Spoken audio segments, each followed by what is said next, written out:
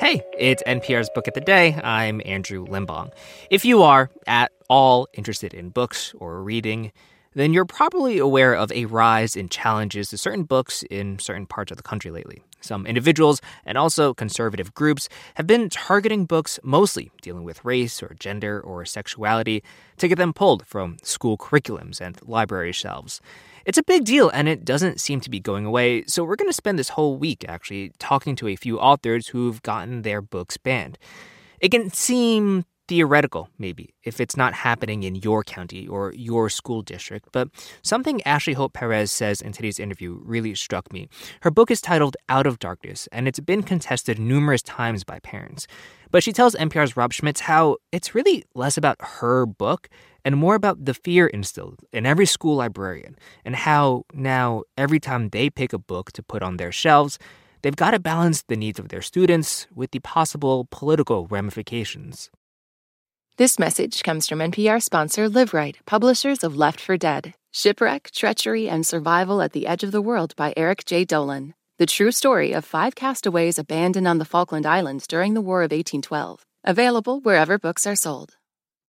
This message comes from NPR sponsor Progressive Insurance, where drivers who switch could save hundreds on car insurance. Get your quote at progressive.com today. Progressive Casualty Insurance Company and Affiliates. Out of Darkness is a historical novel set in 1937 in the oil-rich region of East Texas. A natural gas leak caused an explosion at a school, killing nearly 300 students and teachers. Ashley Hope Perez uses this backdrop to tell a fictional story of what was, back then, considered a forbidden love between an African-American boy and a Mexican-American girl. It's a story about race, power, and class.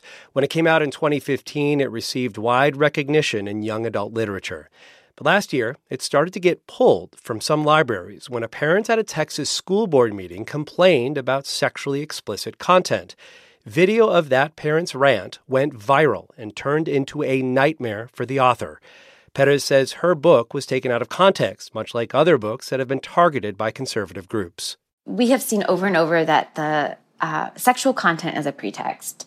You know, folks know they cannot show up to a school board meeting in 2022 and say, I don't want queer kids in my kids' class. The paperback version of Out of Darkness exposes the racial backgrounds of the central characters. There's a black boy and a Mexican-American girl on the front. You hold that book up and say, this is disgusting pornographic trash, and you are telegraphing a powerful message to students who share those identities, right?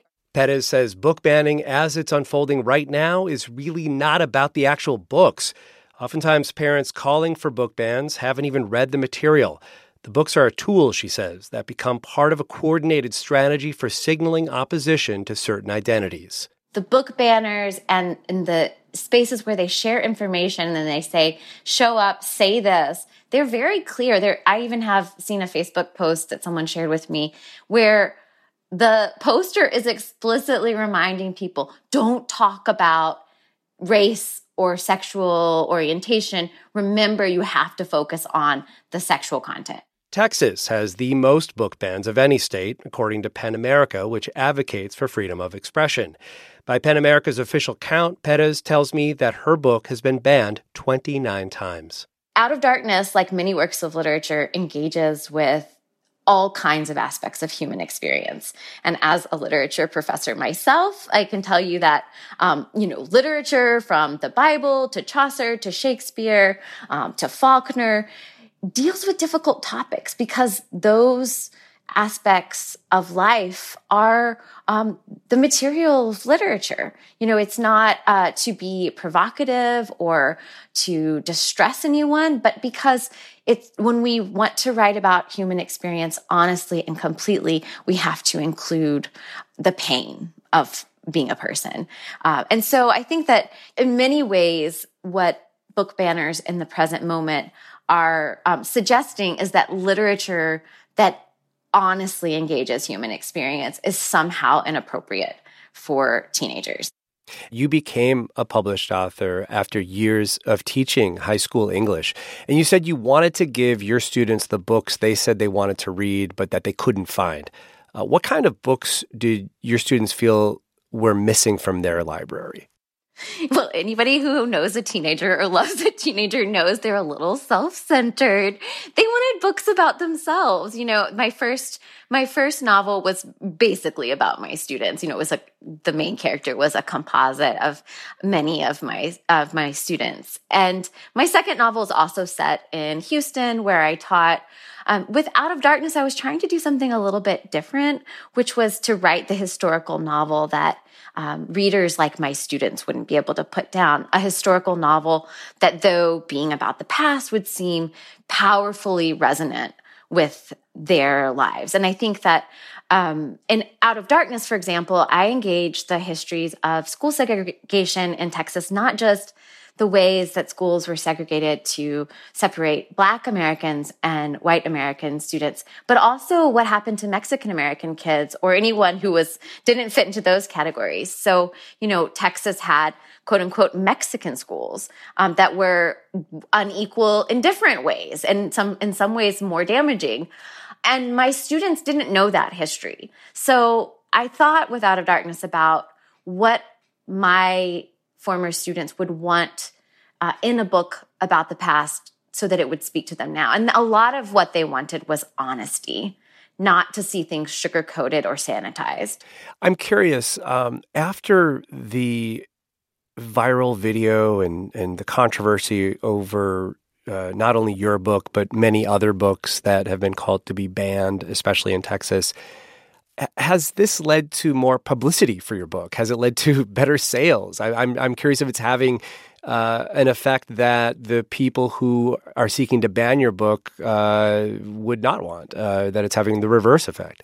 Mm-hmm. Yeah. Well, they're getting the effects that they want, because at the end of the day, whether a copy of my book is returned to the library bookshelf, so long as the librarian in a school is positioned to no longer feel confident that they can make decisions about what books to include based on the needs of students, the book banners have won. Because the censorship that is currently coming from outside, the goal is to implant that in the librarians and educators themselves. And it's working extremely well in places like Texas, where this is happening more than anywhere else. There will be people who buy the book because of hearing this interview. But for the hundreds of authors whose works have been banned but who haven't been interviewed on NPR, this can be career-ending.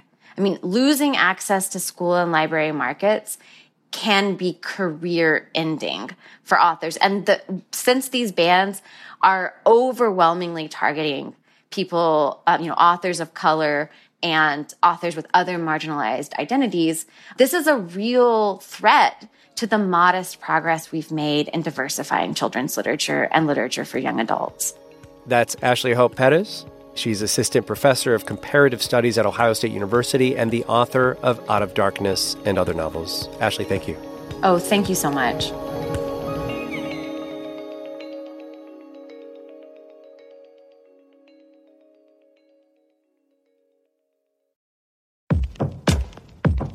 What does it mean to be Black in America? In NPR's Black Stories, Black Truths, a collection of stories as varied, nuanced, and dynamic as the Black experience, you'll hear it means everything. Search NPR Black Stories, Black Truths wherever you get your podcasts. This message comes from NPR sponsor, the Capital One Venture X Card. Earn unlimited 2x miles on everything you buy. Plus, get access to a $300 annual credit for bookings through Capital One Travel. What's in your wallet? Terms apply. Details at CapitalOne.com.